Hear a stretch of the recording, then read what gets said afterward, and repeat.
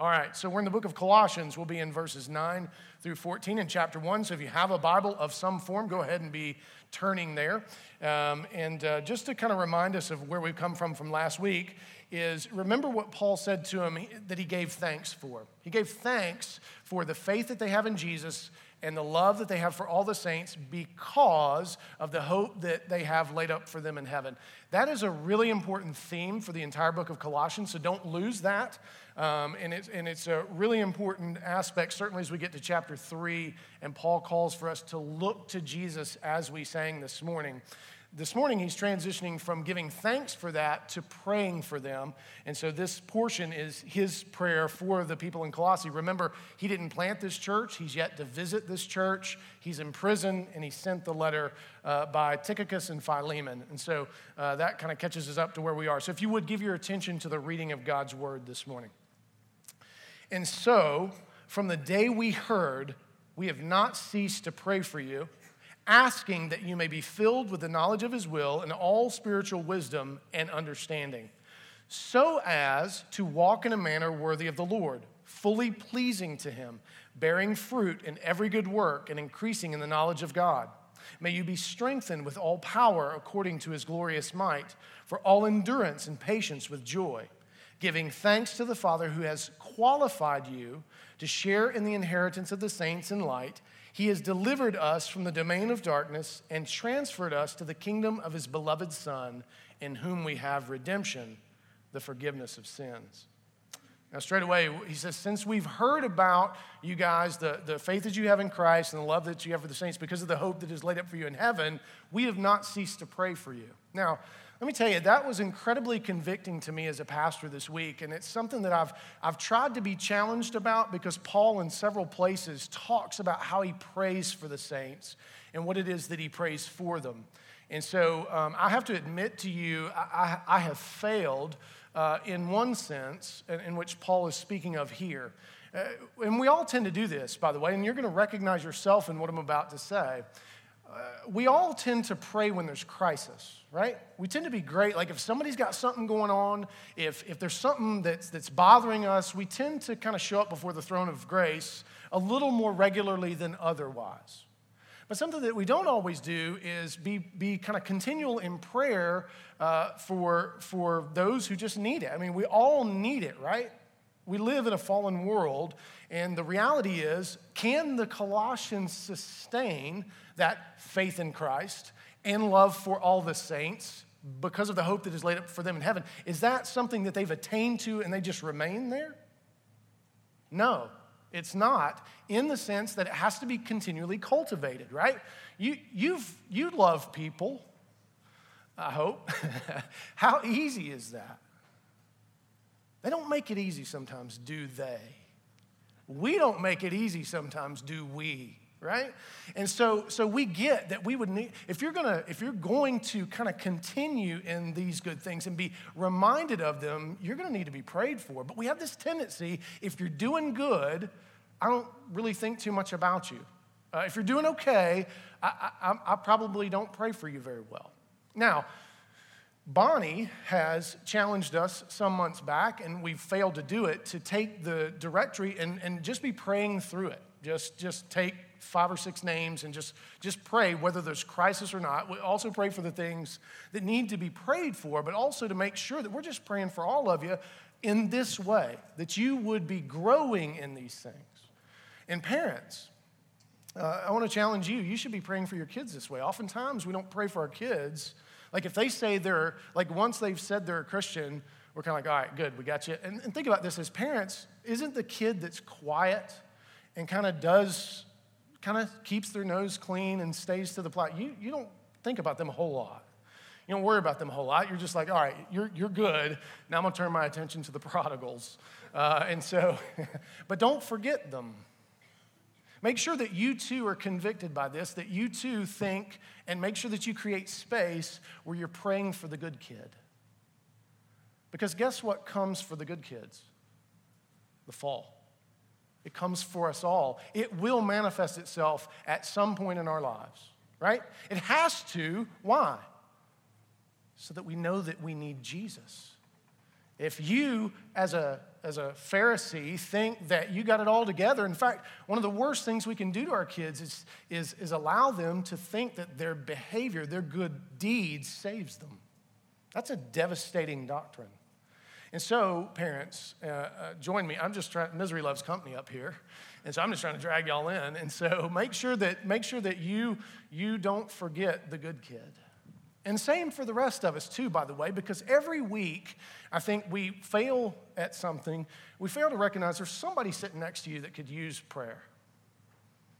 Oh, I mean, and you may say, well, I don't know what their problems are. See, you've automatically kind of shifted to the crisis mode instead of recognizing, no, they're going to leave here and go out into a fallen world where they will be tested at every turn.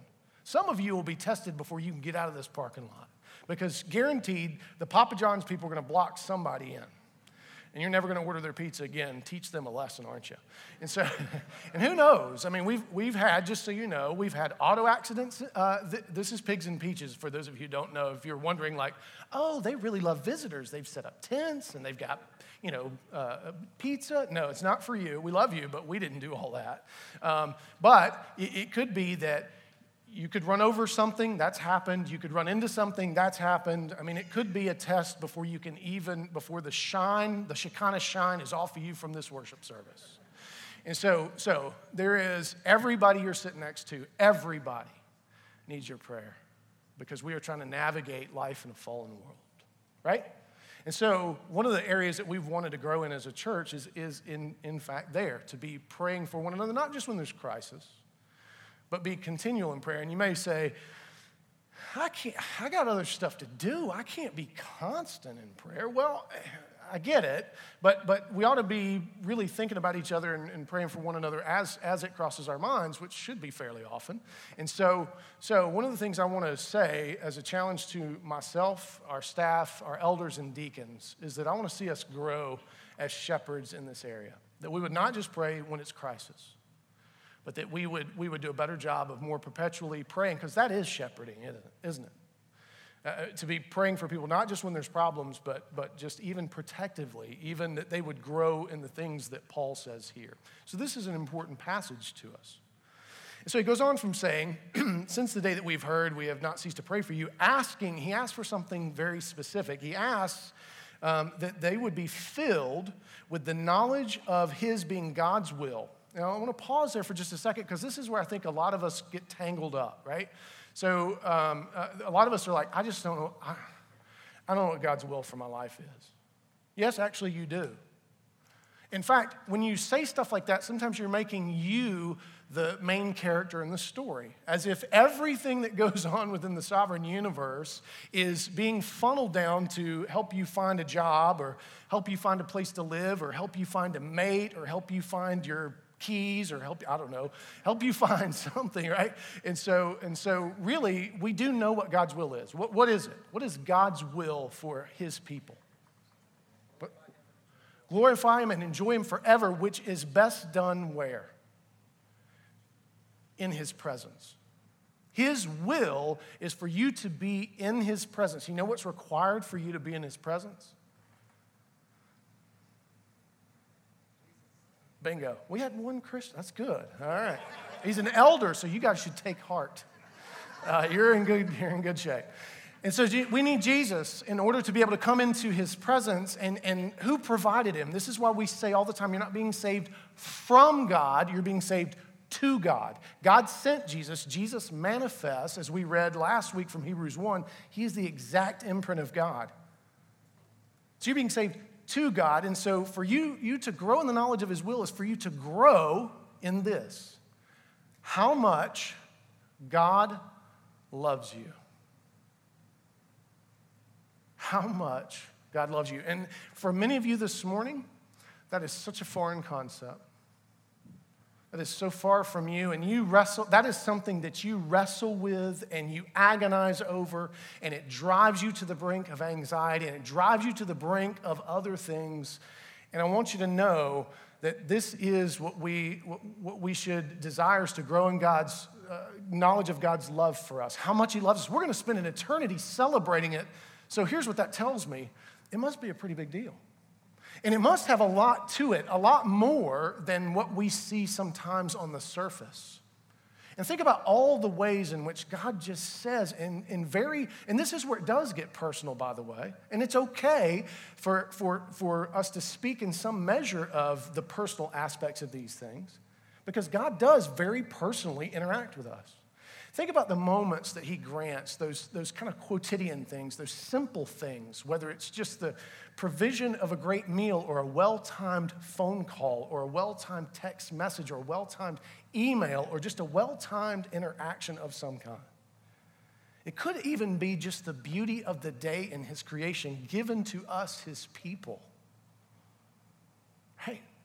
And it could be in a very difficult moment. It could be in the midst of the valley. It could be a ray of light in the midst of great, great darkness, so that you know that even in the darkness, it is as the day unto the Lord, and he is there. You are not alone. And so that's really important that we not over kind of analyze or academize this concept. It's not that we have to learn some sort of you don't have to learn Hebrew to figure this out, that God loves you. And so God's will is for you to be restored to him and for you to be an heir to all the spiritual promises and to have everything you could possibly need day in and day out from here through eternity. What a gift. And what a gift that we would grow in the knowledge of that. Amen? And how would that strengthen us and change us? And so he pivots off of that and he says that you would be filled with this knowledge of the will of God and all spiritual wisdom and understanding. That's so that you can apply it. It wouldn't be something that's just way up here, right? Spiritual wisdom means to be able to apply that day in and day out. How we love our neighbor, how we love the Lord our God, how we interact and do different things. And so what he's saying is that knowledge should be manifested in your life. Right? Our worship, our understanding of those things should lead to a shaped ethic. And it should be visible and known. And so he goes from there and begins to say, so that all that knowledge, he's going to go further with how this should be manifested, so as to walk in a manner worthy of the Lord, fully pleasing to him. Now let me stop right there, because some of you just heard something very difficult and harsh. You just heard that you got to walk in a manner worthy of the Lord. Who can do that? Who among you would say, dude, I was killing it this week. I'm just going to tell you. I was walking so in a manner worthy of the Lord. I don't know why Jesus didn't go ahead and come back, because you've seen the greatest you're going to see. The G-O-T. The goat was here.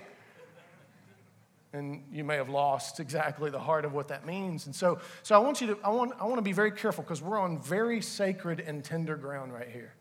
Because as we talk about walking in a manner worthy of the Lord, what you can hear is a harsh voice from your past.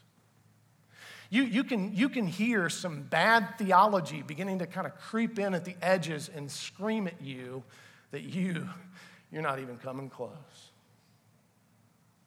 So what does it mean to walk in a manner worthy of the Lord? Well, first off, as any journey, you got to start where you are, right? You can't wish you were in a better place. You can't wish you had prayed more. You can't wish you had read more. You can't wish you had gone to church more. You can't wish you had done better. It doesn't do you any good. You got to start right here. And here's the beautiful thing about the gospel. Where does the gospel intersect us? Right here. And often at our absolute worst. Isn't that right? For many of you, that's been the experience. When you were at your absolute worst, the gospel intersected you in great grace. And so for those of you who think, I've got to do this, I got to do some back work. No, you don't. You start right here, where you are today. Not where you want to be, not where you'd like to be, not where you wish you were, but where you are today. So to walk in a manner worthy of the Lord requires what? Confession. Step one, admit you have a problem, right? Admit that you need Jesus. Admit that you can't in and of yourself, apart from knowing that God loves you, you cannot walk in a manner worthy of him. And what grace is that? Think about, I was just talking with Lizzie this morning, and I just want y'all to know she is a saint. She's reading through the Bible chronologically, so most of you pale in comparison, so just give up. She's lapped you already. But she was talking about, she almost didn't make it through Leviticus, which is a common, right? And so we've talked about that the Bible should kind of weigh on us. Leviticus should make you say, thank you, Jesus, that we don't have to try to keep up with all this stuff because I like shrimp or pork or whatever. But she was saying, that's true. That's very much the truth is that she felt the weight of Leviticus and almost didn't make it through the book. As many of you, your Bible reading plans have often died in the third book of the Bible. And so she got it, that Jesus is so good that we don't have to do all of this other kind of crazy stuff. No, it is what has been done for you. There's nothing for you to kind of get cleaned up. You just need to admit, I cannot do this on my own. Which, by the way, knowing most of you, you've admitted in some form or fashion. And that means you're closer to the gospel than when you thought you had it all together, and when you thought you were just killing it, and when you thought you were understanding, and when you thought you were really kind of knocking it out of the park and people ought to pay attention. And so you start by saying, I can't do this. And then your next confession is that it can only be done by faith alone in Christ alone, through God's grace alone. That's all we've got. So hear me, please hear me. When it says, walk in a manner worthy of the Lord, what it is actually saying and is the starting point is your confession that you cannot. And that you only can in and through the person and work of Jesus Christ, which is a finished product, right? And so often I think we wish that our kind of, if you could graph your Christian life, right? So the bottom line is sanctification, which moves through time. And then the vertical line is glorification, which is fixed in eternity, right?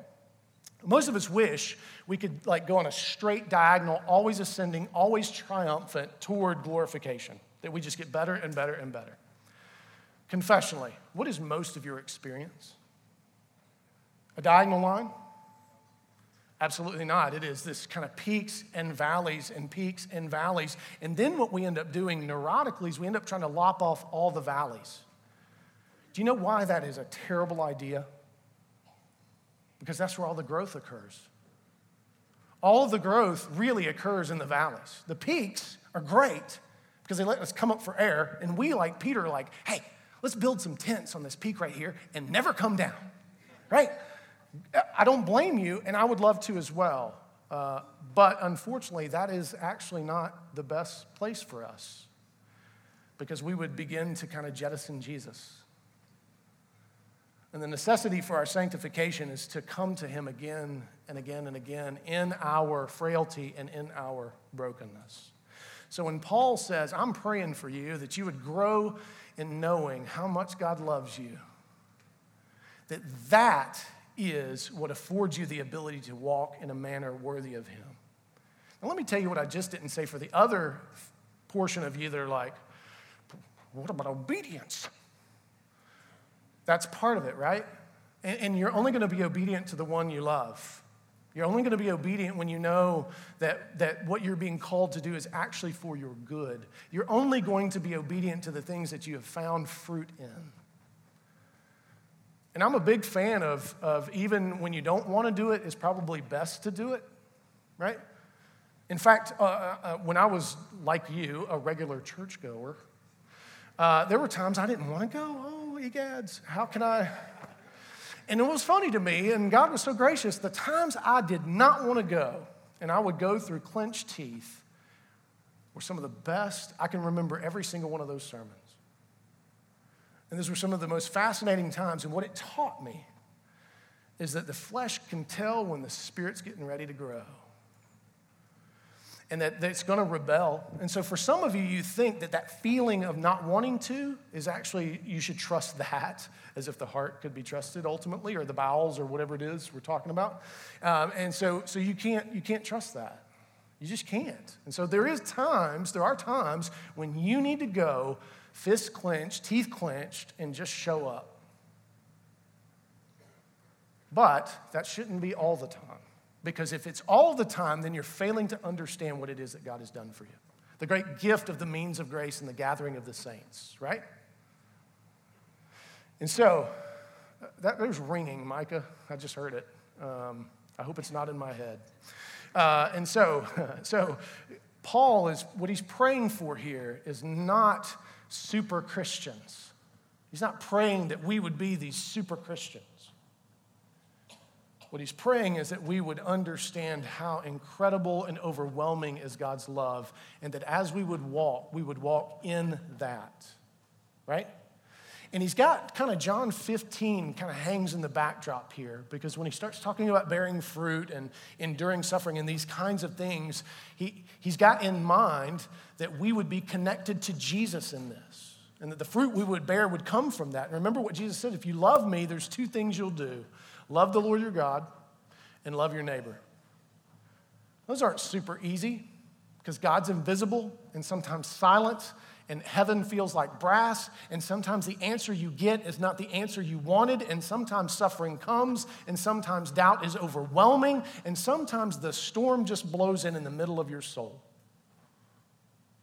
So it's not always easy to love God. And neighbor?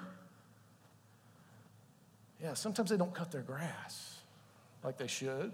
And sometimes they play loud music, like one of our neighbors back in Macon. He was drunk on Sunday at 2, which is bad, I think. And he loved the Whitney Houston "I Will Always Love You" song. And so he loved it so much, it was kind of actually impressive. He loved it so much that he sang it over and over and over for hours, and he would cry more each time.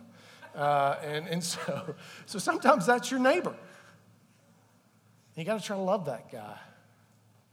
And sometimes your neighbor cuts you off, and sometimes your neighbor does all kind of crazy things, says bad things about you, bears false witness against you, and sometimes your neighbor just offends you. And so loving our neighbor, loving our God, I get it. Those aren't easy things, and I don't mean to suggest that they are, but you can, and the power, you have all the means of grace necessary. You have the power of the Holy Spirit. You have the finished work of Christ applied to you. So Paul he's not kind of stepping outside of the gospel and saying, all right, here's some stuff you need to do. He's saying, stay within the confines of the gospel as your firm foundation and let it bear fruit in you. Receive that fruit and so meditate on how much God loves you, his will to redeem and restore all things. And think about how that changes so much of how we think about the world and all that is actually going on in the world. And how that would change us as ambassadors of reconciliation. That to walk in a manner that is worthy of the Lord our God is to offer that same bread to everyone. Right? Even our enemies. And you're thinking, I thought you said this was going to be easier than that other stuff. That got hard, right? But we were once enemies. And so as we grow and as we understand and as we mature, we need to be able to grow and mature in who and how we love. And so he gives 3 things that will be evidence of you walking in a manner that is worthy of the Lord, right? So the first one is that you would bear fruit in all good works. Now, again, let me pause, because some of you hear that. And you've heard that fruit is, I don't know what you've heard necessarily, but maybe you think it's salvations, that it's sharing the gospel, that it is going and risking your life somewhere. But for some of you, bearing fruit is you made it here today, right? You made it this far and you didn't want to be here.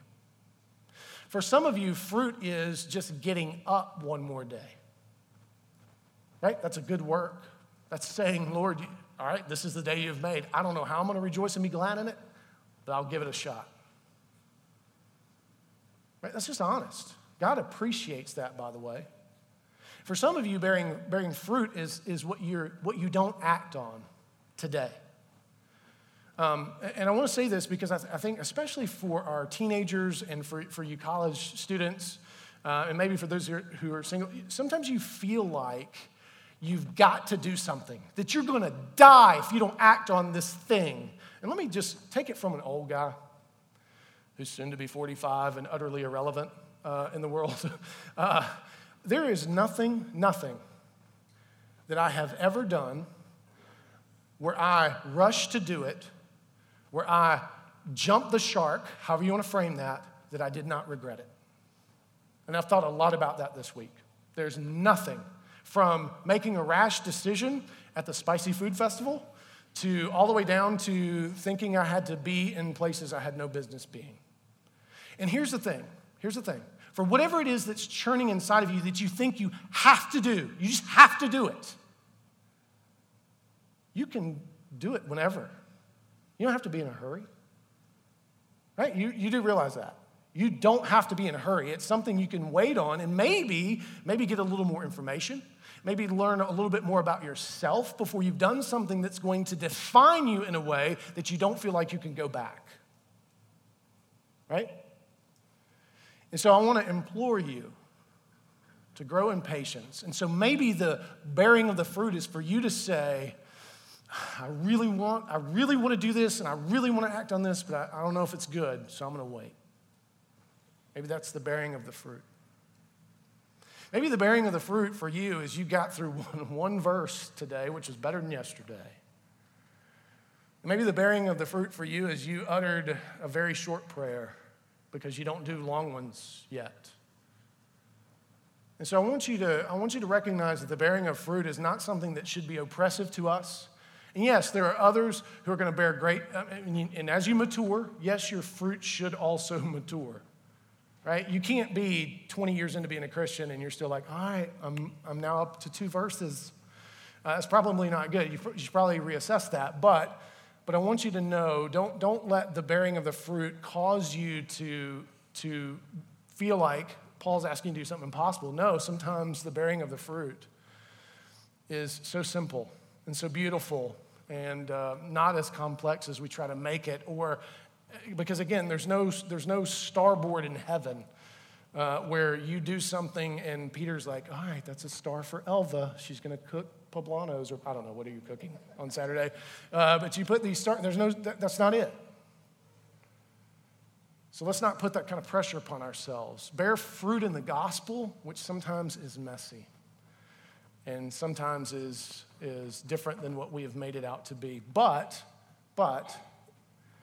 in glorifying the Lord in whatever way we can sometimes grit it out this given day, let that be good work and walk in a manner worthy of him. The second thing that he says that would, and he actually in saying that, he said that will also help you increase in knowledge. So he's now mentioned knowledge twice, and so there is a sense in which there's a feedback loop of some sort where as you grow in knowing how God loves you, you will act on that and live that out, and that will help you grow further in how deeply God loves you. And I'm here to tell you that's incredibly true. That as I have served other people and it has tendered me, and I am far less a cynic than I ever have been in my life, and am far less melancholy than I've ever been in my life, and it has everything to do with trying to do the hard work of loving my neighbor and loving my God. And as I've done that, the Lord has been so gracious to help me to grow in knowing how much he loves me. In fact, we were having a discussion this week at the office just about various things, as we often do. And we were talking about, what will you do if you mess up? And so Robbie and Matt, it kind of got to be a joke because I was saying it in the same cadence. I said, you know what I'm going to do if I mess up? I'm going to repent. Right? I'm going to repent. I'm going to ask for forgiveness. I'm going to seek reconciliation. And then another scenario would come up, and I'm like, you know what I'm going to do? I'm going to repent. I'm going to ask for forgiveness. I'm going to seek reconciliation. Now, lest you think that that's some sort of cheap mantra, it is not. It is very costly, both to me in some respects and to Christ. And if we could get that would be our passion, that we recognize that is what we have to apply. Because God so loved us. Think about how that would set us free. In so many areas and so many things, we just don't even apply the simplicity of the gospel because we think, well, I got to be cleaner before I can ask for forgiveness. I got to be better off before I can actually seek reconciliation. If that's going to be the case, as the old hymn says, if you tarry until you're able, you ain't coming. That's the Southern version. And so the second thing that he says, so not only are you to bear fruit in the good works, but, and this one is, it's so true, but some of you are going to hear it and wonder. It says that may you be strengthened with all endurance and patience, if that weren't enough, with joy. Life in a fallen world is hard. Life in our skin is hard. Life given our baggage and stories, it's hard. And so one of the ways in which as we grow in the knowledge of God, as we grow in our ability to endure and to do so with patience, not just with patience, but even unto joy. Now, as you hear that, you think that's kind of a flat reality. No, actually, you should take those kind of systematically, and they follow. As you can do it with endurance, you will grow in patience, and as you grow in patience, you'll be able to do it better in joy. It's not all going to happen just at the same time. And so one of the beauties of our walking in and growing in our knowledge of God is that it helps us to navigate life in a fallen world and do so with joy. I've seen people who can do this. In fact, I worked with a guy for years when I was a part of me becoming a believer is the Lord in great grace yoked me to a man who was paralyzed from the neck down for 10 years. That's where my love for the Golden Girls comes from, or lack thereof. And so I watched this guy, and he endured with patience and joy. He took joy in the world when all he could do was move his head like this. That was it. He was a higher quadriplegic than even Christopher Reeves, for those of you who remember the old Superman. And so I watched this man. He endured it with patience and with joy. And you may say, well, yeah, now you're putting up a super Christian. No, John wasn't a super Christian. He worked at Delta. And he dove off a boat when he shouldn't have, and he broke his neck on a limb in the water. And he would tell you he wasn't a super Christian. In fact, he was probably like the rest of us. Probably didn't do his devotions as much as he should. Probably didn't pray as much as he should. Probably didn't make it to church as much as he should. Probably didn't love others as well as he should have. But he clung to the gospel. He clung to the crucified and what it produced in him. And listen, I can't wait to see him whole in heaven.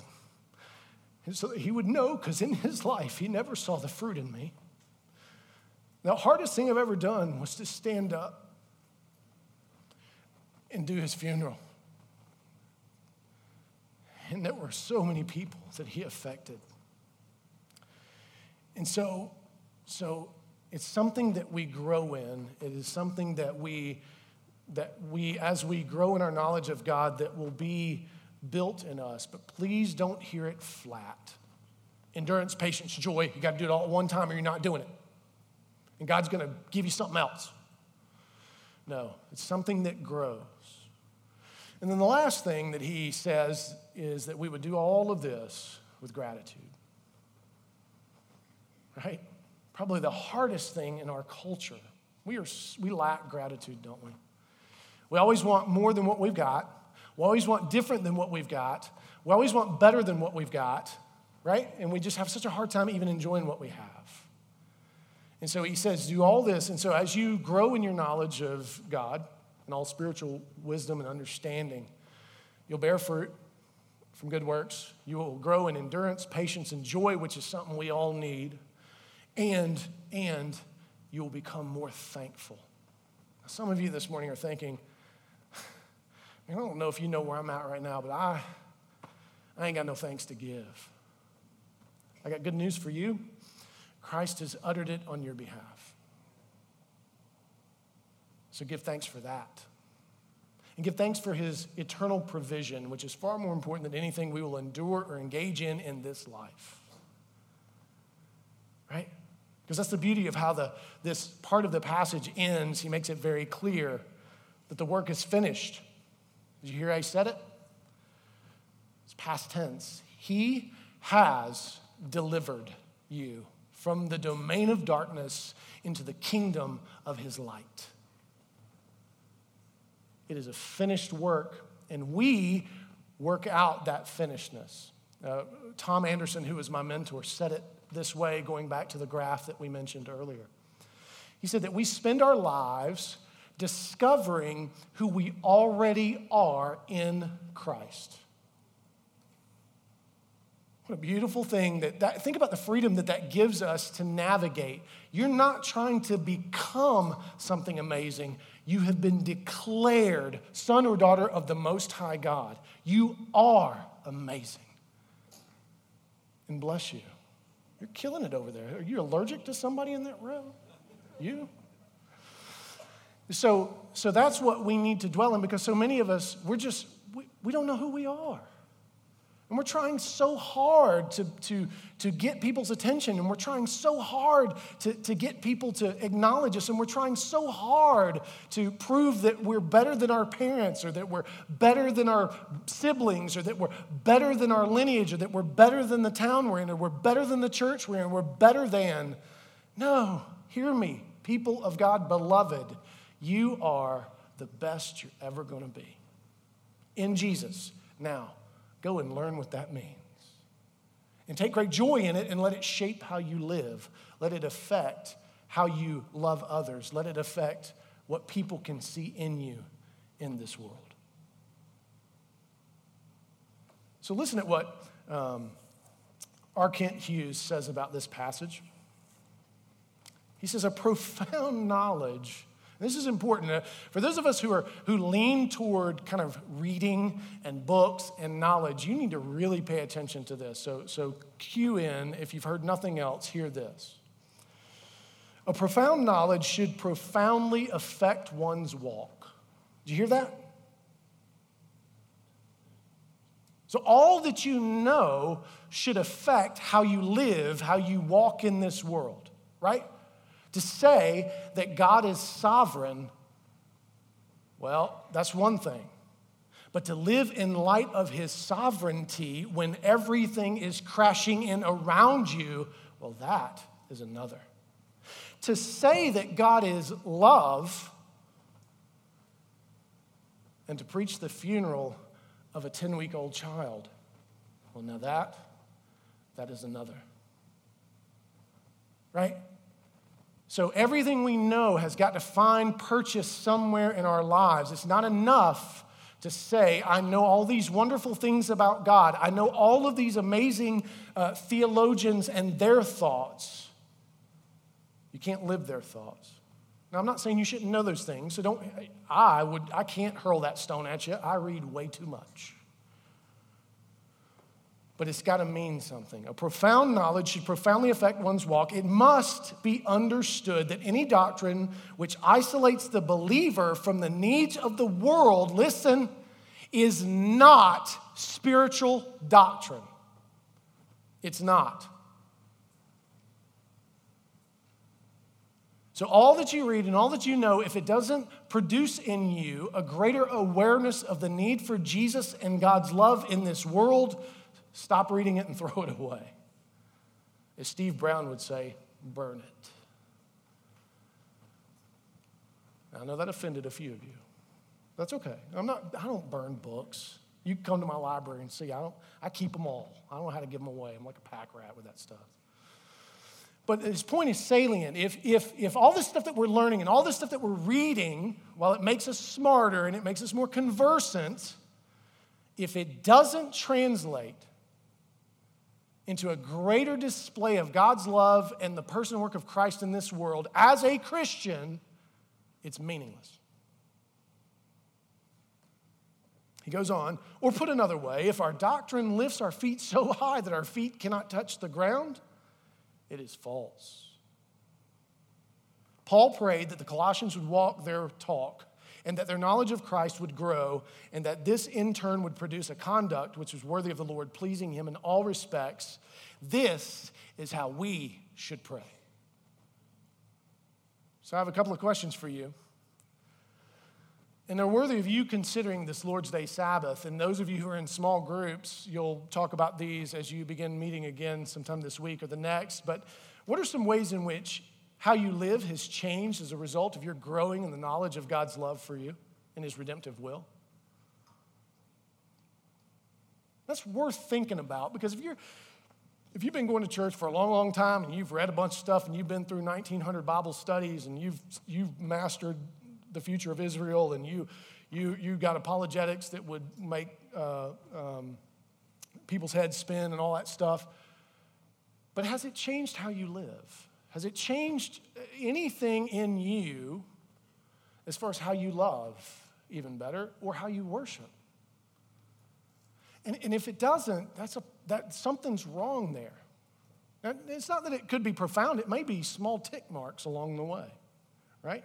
Much like how children grow, sometimes you have a great growth spurt, and sometimes you just grow a little tiny bit.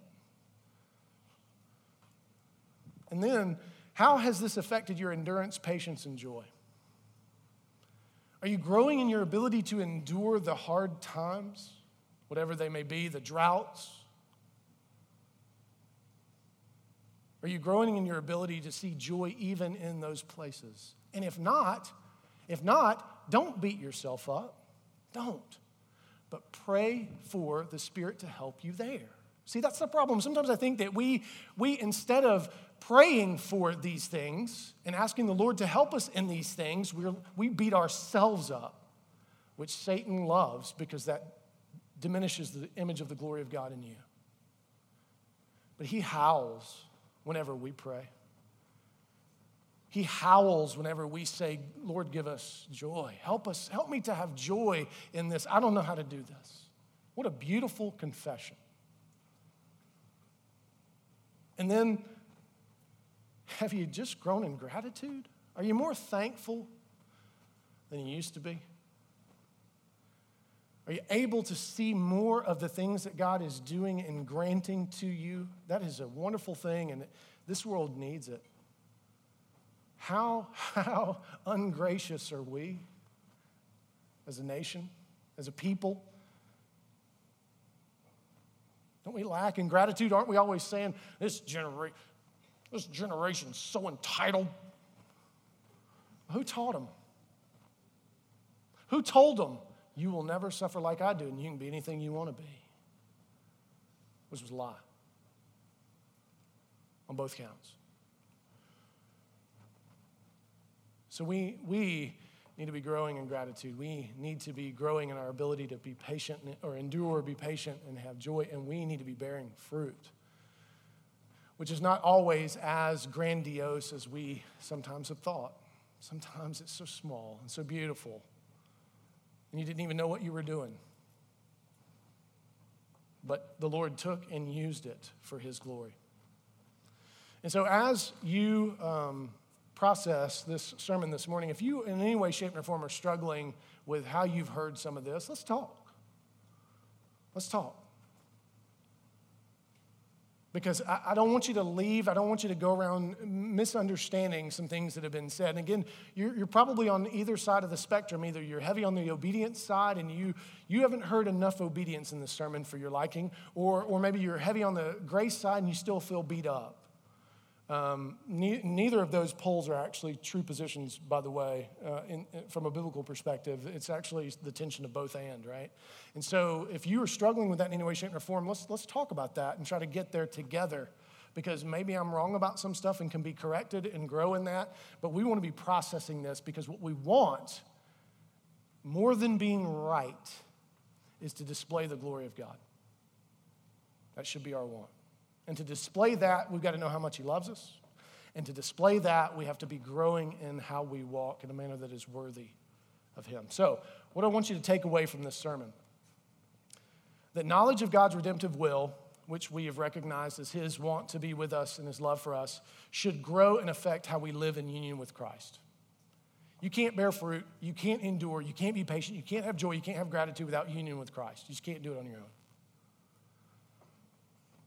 And so may we grow in that. And listen to what R.C. Lucas, not kin to Philip or Lisa, says about this. He says, the obedience Christians practice must be sufficient to give the world an adequate picture of their Lord and his purposes for mankind.